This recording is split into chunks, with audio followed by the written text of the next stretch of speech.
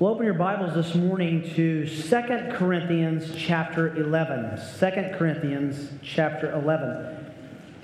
On these first 2 weeks of 2016, we're going to take a little diversion away from Romans and look at a couple of passages that I hope will set really the angle for our year. As you're turning there, let me go ahead and admit from the beginning, this is a passage, not necessarily the sermon, but this is a passage I have preached at least 3 times here at Mission Road Bible Church. It is also a passage that I promise you will hear again many times in the future. It is it's one of those life verses for me, and as a pastor, it is one of those self-regulating principles that drives everything I do. Keeps me on track and in focus. Paul says to the Corinthians in 2 Corinthians chapter 11, verse 3, "But I am afraid that as the serpent deceived Eve by his craftiness, your minds will be led astray from the simplicity and purity of devotion to Christ." In college, I was in an English literature class. Actually, it was an ancient literature class in the English department. And I was assigned to read Homer's Iliad and Odyssey. How many of you have read the Iliad and the Odyssey? That's great.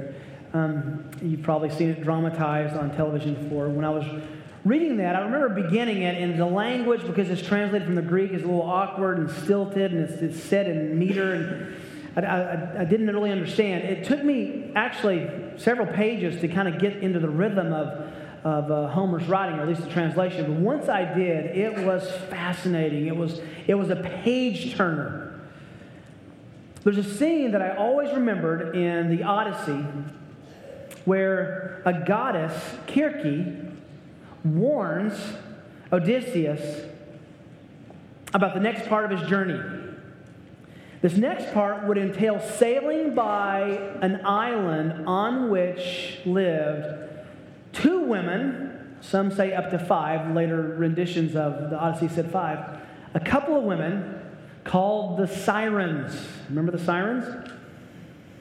These Sirens are very dangerous ladies. They were demigods, not really human, not really gods. They were odd sorts. And they would try to lure men to their deaths on their island with their voices, their beauty, and the promise of knowledge. They would woo them in, and the ships would get close to the island. It was treacherous and rocky. Ships would then wreck. They would woo them onto the island, and then they would eat them. They were cannibals. Odysseus, interestingly, was the first living mortal to ever live to tell the tale of the Sirens. And the only reason he was able to live to tell this tale of sailing by the Sirens was he had his men put beeswax in their ears so they couldn't hear the wooing temptation of these Sirens. And as they sailed by, they had him, he had his crew tie him to the mast, chain his feet to the deck, so that no matter what he heard, he wouldn't be wooed toward the island. Sure enough, they came toward the island. All the men had their beeswax in their ear. And Odysseus heard what the Sirens sang and said, and this is what it was.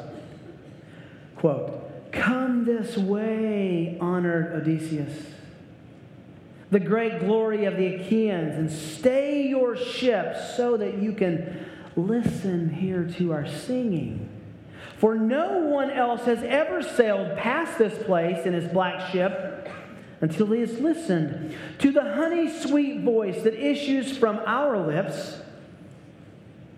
Then goes on, well pleased, knowing more than he ever did before.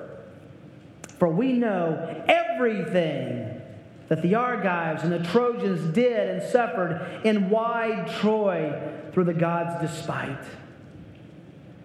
Over all the generous earth we know everything that happens, end quote, says the sirens. Well, much to his fighting and persuading the men, Odysseus sailed by the island and lived to tell the tale. It's an interesting mythology. What's very interesting, though, is how this illustrates almost exactly what's happening here in 2 Corinthians chapter 11. There's a wooing temptation, a pulling away, a way to get off track, off mission, off focus. Paul understands that. But here, it's not the mythology of the sirens, it's the reality of Satan. This is what happens every day, every week, every month, every part of our lives. That's exactly what Paul warns the Corinthians about here as he discusses this temptation to get off track. In the Odyssey, Circe, remember the goddess, was fearful that Odysseus would be distracted from his mission, and similarly, Paul is very concerned that you and I might get off track and off focus. But this is far more than mythology. This is real life, and it involves real death. Let me just tell you, as we look at this passage again, the importance of this in my own life, in my own ministry. This is one of those anchor points for me. I was trying to think back over the last 20 years. I think I've probably preached this passage when I've been able to travel or go places or teach. I've preached this passage more than any other verse that I ever have. And I still, even looking at it this week, found new nuances and fresh insights. It is so rich with practicality. So let's break it down by noticing 3 dimensions of pastoral concern. 3 dimensions of pastoral concern. And I know what you're thinking. Wow, I didn't come on the first year of 2016 to hear about pastor's concern, except for pastor you shouldn't take as an official pastor of the church. Pastoral concern, by that I mean shepherding care over the soul of another. This is an excellent passage for parents to think of in reference to their children, for husbands with their wives, for disciples with their discipleship groups with their disciples, for care groups with those in their groups. This is the seam work of all pastoral work and all pastoral ministry. It's not just to be done by those who call themselves pastors. This is a concern that each of us are to have for each other's souls. The first dimension of pastoral concern is in the first part of the verse, the intensity of pastoral concern. The intensity of pastoral concern, and Paul calls this a reasonable fear. Look back to the verse. Paul says in 2 Corinthians 11:3, "But I am afraid. I am afraid." In order to understand this, you have to have some context. So go back up into verse 2. He says, "For I'm jealous for you with a godly jealousy. For I betrothed you to one husband." That's what a father did with his daughter. He's using the language of a father to a daughter. "I betrothed you to one husband, so that to Christ I might present you as a pure virgin." Paul understood himself to be the spiritual father of the Corinthians. He understood Christ as their bridegroom. And during the betrothal period in the ancient Near East, during that engagement time, the father took public responsibility for the virginal fidelity of the engaged daughter until the marriage day. He was deeply involved in her purity. There's a little footnote application for any father with daughters. Deeply involved with that purity. By the way, back in chapter 1, verse 14, Paul spoke of the day of the Lord Jesus when he wanted to be proud of the Corinthians as he presented them to Jesus pure and unstained. I think it's interesting here. He doesn't say a husband, but one husband. The concept is of exclusivity, not of possibility. And this is not mere normal human jealousy.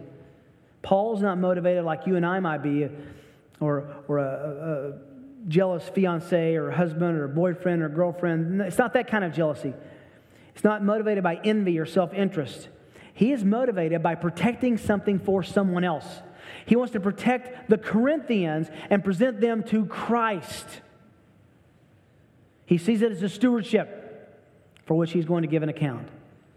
It's a deep, emotional, vigorous response to seeing the blood-bought son or daughter of God flirting with any way or any worldview that might diminish unilateral, exclusive devotion to Jesus.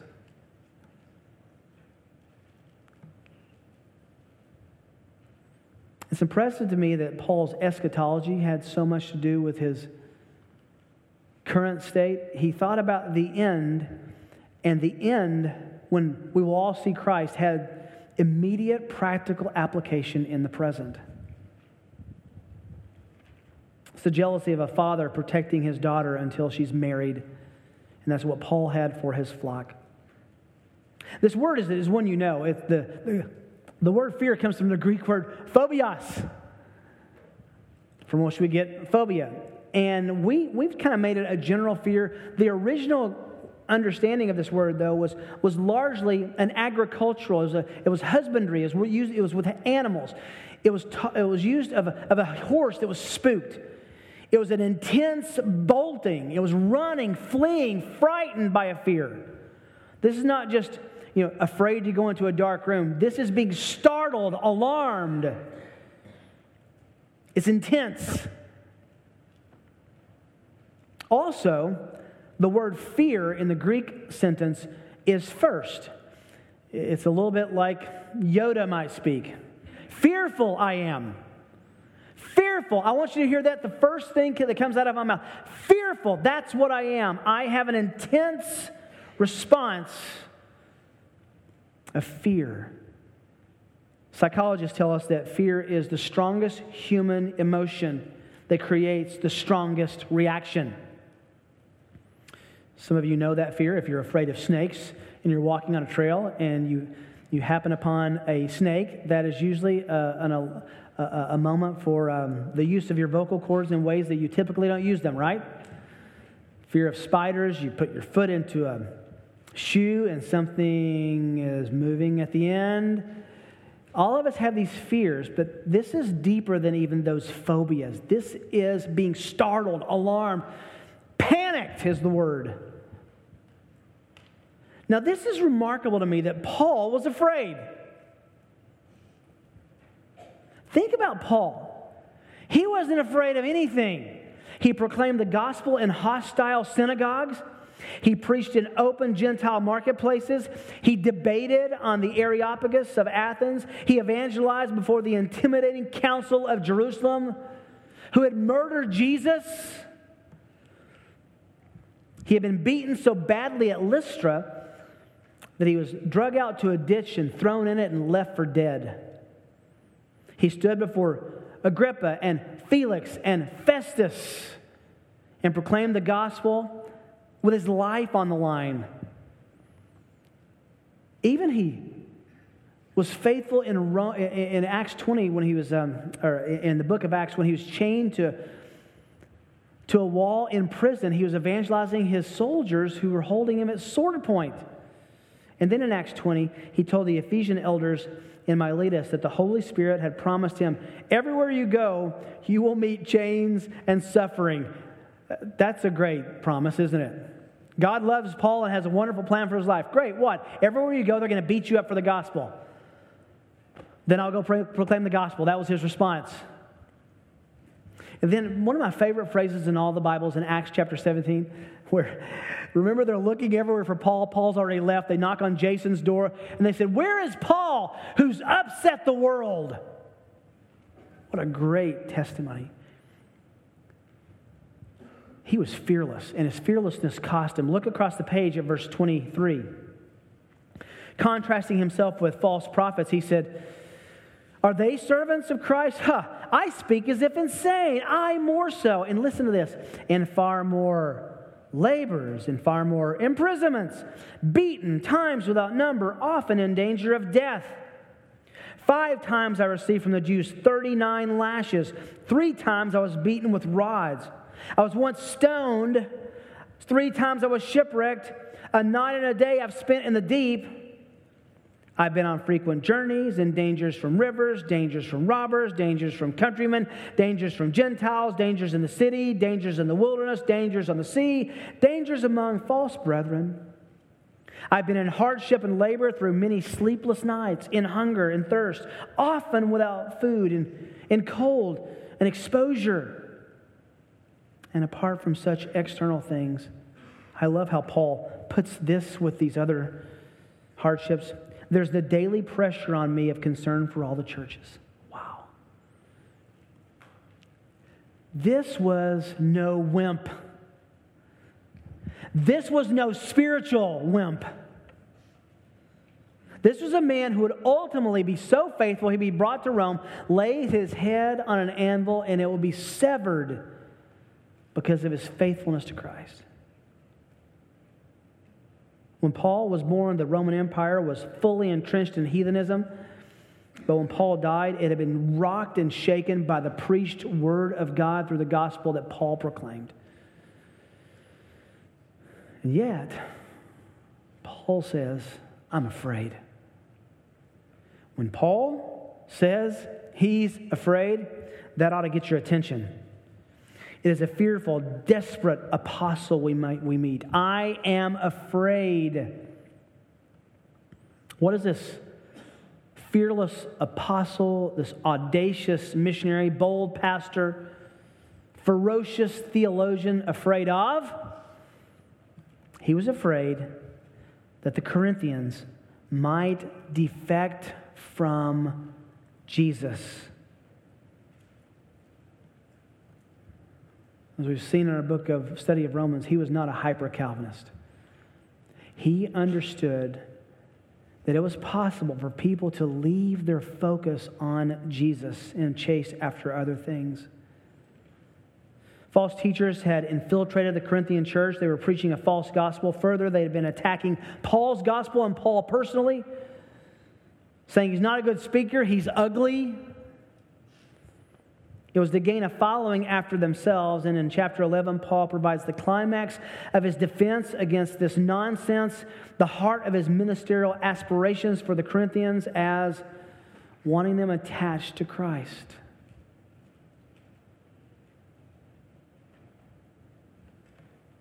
There were false Christs during Paul's day.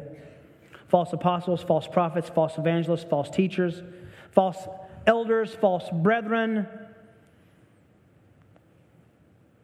And Paul is telling this little church, Corinthians, at Corinth, which is between mainland Greece and the Peloponnesus, or Sparta, right at that little isthmus.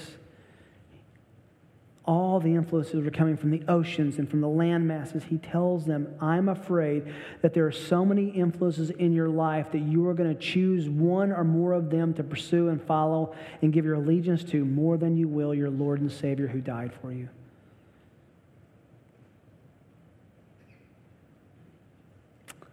That leads us to number 2. He had a reasonable fear. It was intense pastoral concern. His second dimension of pastoral concern is the archetype for pastoral concern, namely Eve's deception. This is an illustration, an archetype, a classic story that's used to teach more than just the story that it tells. Is to be a paradigm, an archetype. He has a little parentheses here. I'm afraid, he'll pick up what he's afraid of at the end of the verse. I'm afraid that as the serpent deceived Eve by his craftiness. Paul now goes back to this epic illustration that functions in 2 dimensions. It illustrates the point he's making. It also shows how purely and strategically Paul used biblical truth. Just for a moment, turn back to Genesis chapter 3. It's a passage with which you're all familiar. He goes back to Genesis.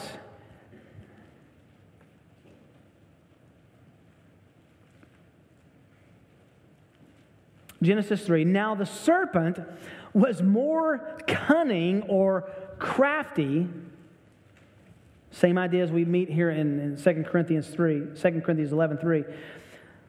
The serpent was more crafty than any beast of the field which the Lord God had made. And he said to the woman, does that not just stop you?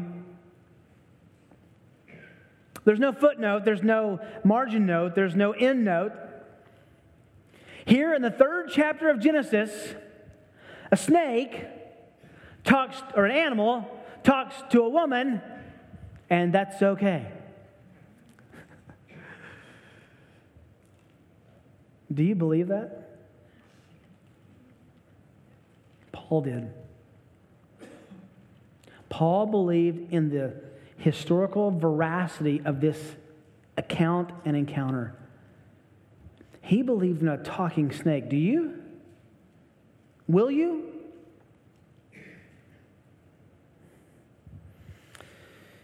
He said, indeed, has God said. Is that underlined in your Bible? Probably should be. Has God said? Has God said you shall not eat from any tree of the garden? The woman said to the serpent, this is no problem for her just to talk back to the snake. Makes me wonder what the relationship with men and animals was during that pre-fall state. The woman said to the serpent, she just got reasons with him back. From the fruit of the trees of the garden we may eat, but from the fruit of the tree which is in the middle of the garden, God has said, you shall not eat from it or touch it. She adds a little, or you will die. The serpent said to the woman, you surely will not die. For God knows that in the day that you eat from it, your eyes will be opened and you will be like God, knowing good and evil. There's so much of that that's true. And so much of that that's the false promise. Remember the sirens saying, we know everything. We'll tell you how you go, Odysseus. They would know good and evil in just a few minutes, wouldn't they? But they would not be like God. When the woman saw that the tree was good for food, it was a delight to the eyes, and the tree was desirable to make one wise. You know what those 3 statements are? Lust of the flesh, lust of the eyes, and the boastful pride of life. Which John says in 1 John 2, that's all that's in the world. That's the only thing Satan has. He targeted all 3 of them with Eve here. Well, then what did she do? She took from its fruit and ate. Where is Adam? And she gave also to her husband. Where is he? With her. And he ate. This is an important point. When Paul comes in Romans chapter 5 and says that just as sin was imputed to us by Adam, Christ's righteousness is imputed to us by Jesus, he goes back and he says the fall of the human race is attributed to Adam and not Eve. And yet this looks at first glance like Eve is the one who blew it, right? And she did. But that little phrase, with her, tells us everything we need to know about Romans 5. Adam was not operating as her protector, as her shepherd, as her pastor, as her keeper. Adam failed Eve before Eve failed God. And in that, the first failure was between Adam and God. That's important. Because what's not in, you can turn back over to 2 Corinthians chapter 11 now, what's not here is written all in the white spaces. As the serpent deceived Eve by his craftiness, implication, Adam was not deceived. Eve fell because she was deceived. That's what 1 Timothy 2:13 tells us as well. Adam still sinned out of willful disobedience. I think Adam chose Eve over God. What Adam did is not in question. What happened to Eve here is, as the serpent deceived Eve, 2 big words, deceived Eve by his witting, his craftiness. Don Carson says, when Eve fell, it was not because she was battered into sinful submission by a wicked overlord, but because she was taken by cunning. End quote. She was deceived, 1 Timothy 2:13 says. The serpent lied to, deceived, tricked Eve. How did he trick her? Don't miss this. As you begin your year, don't miss this. He tricked her by saying, are you sure that you know what God said? Are you sure about God's word? Had Eve been more sure about what God had said, she wouldn't have been deceived.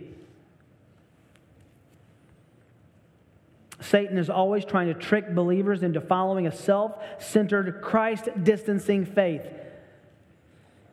The problem is that the enemy uses our words from the Bible and his dictionary. He uses words we're familiar with and substitutes his own trickery. He uses the phraseology of faith, but defines them by self-interest, self-adulation, flattery. He makes errors seem reasonable, and the best way to do that is by making people feel good about themselves. Look at verse 4. Back to 2 Corinthians 11:3. Verse 4 says, for if one comes and preaches, another Jesus, a different Jesus than you've heard from us, one we've not preached, or you receive a different spirit, which you've not received, or a different gospel, which you have not accepted. And then he says, tongue in cheek, you bear this beautifully. What are you thinking? This is the age-old protocol of liberalism, right? It's the Jesus of the talk shows. It's the Jesus of Larry King Live experts who used to come on and just say, Jesus is, the Jesus I know would have never, or would never. And it doesn't matter about the Jesus you know if the Jesus you know is not defined by the real Jesus in Scripture. I think this is so clear. Satan is constantly trying to make your mind believe things about Jesus that are not true, which has massive and radical implications on your life. She was deceived. She was deceived by thinking what God said was what Satan said. And it wasn't. Said another way, what Satan said was what God said. Easy substitution in his mind. Now, before we throw too many rocks at liberalism for doing this, don't you do that easily as well? Listen, every single time you and I sin, we have believed in a different Jesus than the Bible teaches us. Maybe he's more tolerant than we think. Maybe he doesn't really see as the Scripture tells us he sees. Maybe he doesn't judge sin as the Scripture promises. Maybe he's this and that, rather than reading and letting the Bible define who Jesus is. Paul says, I'm afraid, just as Eve was deceived, that you might be deceived.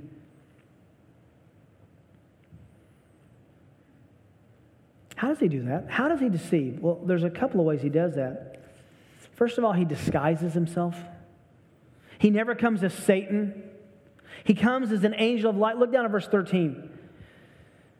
Remember, he's giving a defense against these false apostles.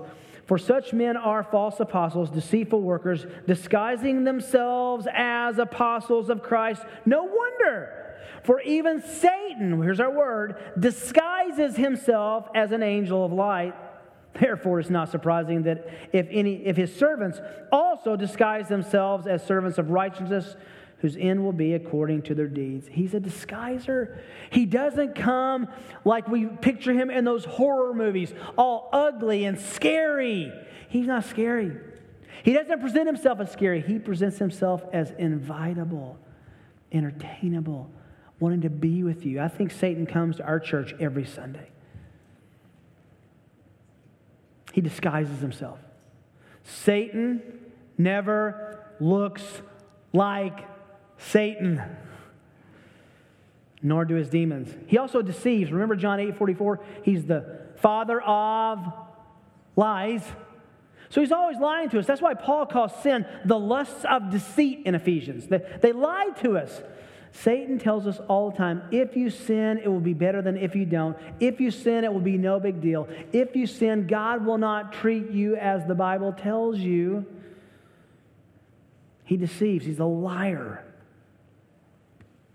Just a little footnote, a little parenting principle. It says those who, John 8:44, it says, you lie because you're of your father the devil. He's the father of lies. So when our boys were growing up, the worst consequences always came from lying. Always. Because you're acting like the devil when you lie.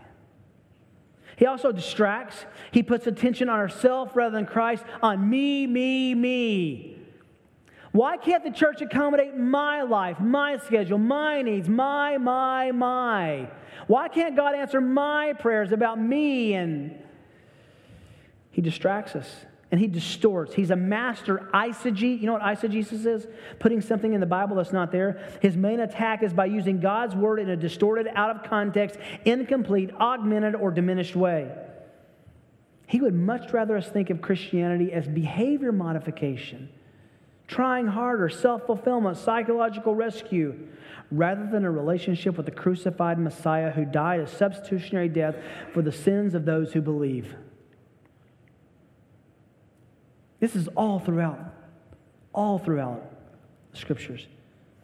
You foolish Galatians, Paul says in chapter 3, verse 1 of Galatians, who's bewitched you before whose eyes Jesus was publicly portrayed as crucified? Who's bewitched you? Have you begun in the Spirit and now you're being perfected by the flesh? In other words, did you start out with the Spirit, with Jesus and the gospel, and now you're just doing it yourself? You've redefined things. You've redefined your own terms with God. Romans 16:18, for such men are slaves, not of our Lord Jesus, but of their own appetites. There's the contrast. A slave of our appetites versus being a slave of Christ. Satan's supreme ambition is to prevent Jesus from having supremacy in the human heart. Fair and simple. His supreme ambition is to keep Jesus from being supreme in the human heart. Which leads to our third dimension of pastoral concern. We saw that Eve was deceived. We don't want to be deceived by that. Number 3, the concentration of pastoral concern. This is very clear, very simple. The concentration of pastoral concern, namely, distraction from Christ. We concentrate on not being distracted from Christ, on the issue of distraction from Christ. Now go back and put the verb with the predicate. I am afraid that your minds, take the parentheses of Eve out for a moment, that your minds, this is what he's afraid of, will be led astray from the simplicity and purity of devotion to Christ. In this last phrase, Paul makes it very simple. Jesus Christ is to be the integrating centrality of our lives. Integrating centrality means everything leads to Him, everything leads from Him. He's not a part of our lives. He is the point of our existence. Look what he says there, your minds. Your minds. Christianity is fundamentally rational. It's won or lost in the mind. What do we say all the time? If you have an issue, you want to self-counsel yourself, you ask yourself 3 questions. What do I feel? What do I think? What do I know? It's a mind battle. What do I believe, in other words? He says, I'm afraid your thought processes, your thinking will be led astray from Christ. Things will change your mind. How does that happen? Because we allow things to come into our minds that compete with Jesus for supremacy. Our minds are the primary targets for the assaults of the enemy. The Corinthians were being led astray, literally corrupted, stained by what verse 4 calls another spirit, another Jesus, and another gospel. I mean, these terms show us how crafty the enemy is. It's not one angle of attack, it's multiple attacks. Distractions from being focused entirely and exhaustively on Jesus. Led astray, corrupted. And then this is interesting Greek that makes really bad English. But I think if you understand the Greek, it puts an exclamation point a little stronger than it does even in our English translations. Look at your text there. You see that little phrase in the last part of verse 3, of devotion? Is that in italics in your Bible? If you're on New American Standard, it is. Italics means it's not in the original, that the interpreters, the translators rather, supplied that just to give us some help. It's not a bad translation. There's just a better way of looking at that. Let's put it all together and listen to the way Paul said it. Fearful I am for you. I am afraid. Fearful, afraid I am, that as the serpent deceived with craftiness Eve, your minds will be led astray from the simplicity and purity to Christ. Of devotion catches some of the nuance, but he's really not talking about devotion, he's talking about you. Simplicity and purity of you, of me, of us, of the person, your whole being to Christ. From simplicity and purity to Christ, all being focused on Him. Simplicity means being single-minded. It's used in Ephesians 6:5, Colossians 3:2. And purity means simple pureness, that your mind would be free from sin, that sinful influences would not compete with Jesus. It's all about the mind. Don't you wish there were a delete button for your mind? Wow, there are things I wish I could erase, delete, never think of again. Images I wish were gone. Thoughts, conversations that I wish were erased. You are the custodian of your mind. Your mind is what the Bible calls your heart. Mission control central of your life. You know, we're constantly having discussions in our home. Should we listen to this, see this, watch this, say this? And when we say, what is it? Are we protecting our minds from being distracted from Christ by this? You know what we talk about? We kind of feel legalistic by doing that or seeing that or saying that or not seeing that or whatever. And that's not legalism. Legalism is trying to be saved by works. High moral standard is trying to be sanctified. There's a big difference. This is not the movie sermon, but I hear people say, well, you know, it doesn't bother me to watch that. Well, it bothered Jesus enough to die for. So are we going to entertain ourselves with things for which our Lord and Savior died? Why? What's the harm? Because it gets in our minds, and those things begin to compete with Christ for control and supremacy of our affections. Simplicity and purity to Christ, Jonathan Edwards wrote, the soul is exceedingly ravished when it first looks on the beauty of Christ. It's never weary of Him. Wow. Are we ever weary of looking at Christ? Edwards says, the soul that's ravished by Christ never wearies of looking at Him. Paul told the Ephesians in chapter 4, in reference to your former life, you did not learn Christ in that way. You learned Christ. He told the Corinthians, I came to you with knowing nothing except Jesus and Him crucified in 1 Corinthians 2. 1 Corinthians 4, he says, we don't preach ourselves, but Jesus as Lord and ourselves as your slaves for Jesus' sake. For God, who said, light shall shine out of darkness, is the one who is shown in our hearts to give the light of the knowledge of the glory of God in the face of Christ. It's all Christ. 2 Corinthians 13:5, test yourself to see if you're in the faith. Examine yourself, or do you not recognize this about yourself, that Jesus Christ is in you, unless indeed you fail the test. Galatians 2:20, I've been crucified with Christ. It's no longer I who live, but Christ lives within me. I love Galatians 4:19. Oh, what a great parenting and pastor's verse. Galatians 4:19. My children, with whom I am again in labor until Christ is formed in you. We can go on and on with this accent. The world has been crucified to me because of the cross of Jesus. Galatians 6:14. Philippians 1:21. To me to live is Christ, to die is gain. Philippians 3:7 and following. I've counted everything lost for the sake of Christ. Colossians 1:18. He should have first place in everything. Colossians 1:28. We proclaim Him. Colossians 2:8, see to it that no one takes you captive through philosophy and empty deception, according to the tradition of men, rather than according to Christ. Colossians 3:4, when Christ comes, who is our life. 1 Peter 2:9, our evangelism is to proclaim the excellencies of Jesus. 2 Peter 1:2, grace and peace be multiplied to you in the knowledge of God and Jesus Christ. Hebrews 12:2, fixing our eyes on Jesus, the author and perfecter of faith. Tonight, we're going to come back and celebrate the Lord's table. You know why? Because He says, often as you do this to two words. Remember me. Why? Because He knew we would forget.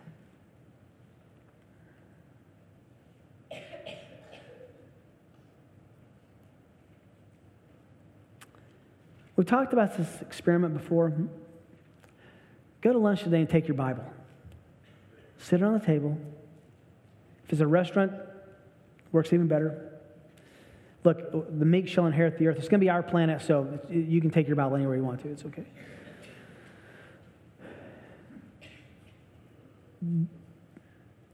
Turn to the New Testament, but outside of Acts. Don't use Matthew through Acts because it's too easy. Anywhere from Acts, from Romans on, just open up your Bible, drop your finger, and start reading. And let someone have a timer and see how long it takes you to run into a reference to Jesus. Serious, try it. You're going to be shocked. He's everywhere because He's the focus. As we begin 2016, my prayer for our church is we begin, not this year, but our lives, consumed with Christ. That man from Nazareth who is God. This passage warns us of two errors. First, don't fall into the trap Eve did by being deceived by Satan's craftiness of listening to another Jesus, another gospel, defining biblical terms by non-biblical means. And second, don't be distracted from Jesus Himself.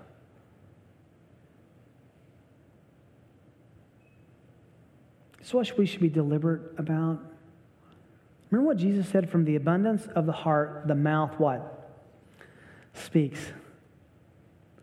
So the one whose heart is full of Christ speaks of Jesus. And the one who speaks of Jesus has a heart full of Christ. But if he is not the object of our conversation, if he's not on the radar of our discussion, it could be that he's not in the focus of our hearts, right?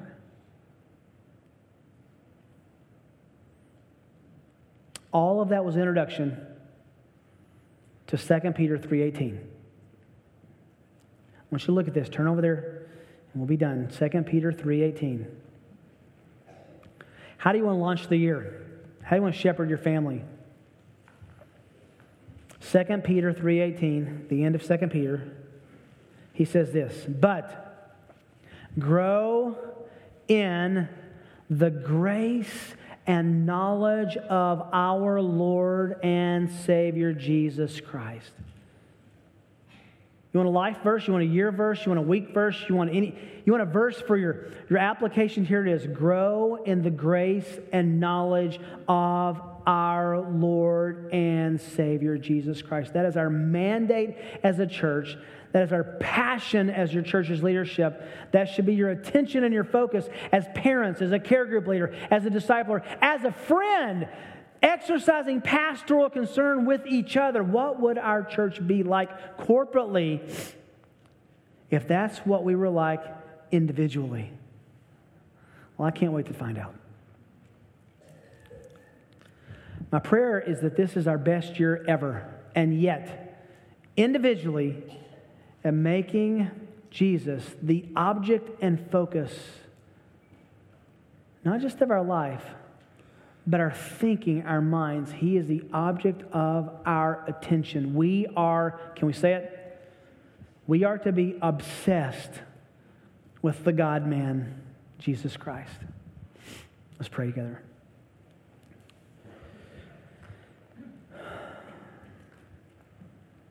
I feel so lacking in so many dimensions of my own life, Father, in accenting your Son. Please enable us by the supernatural presence and power of your Spirit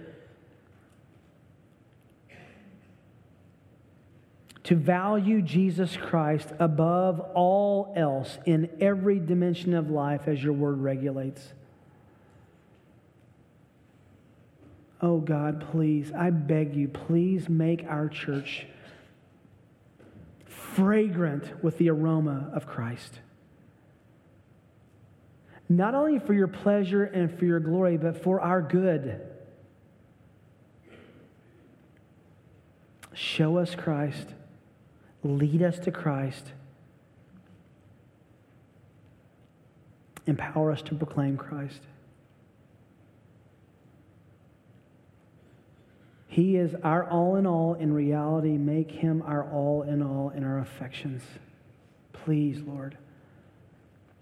In Jesus' name, amen.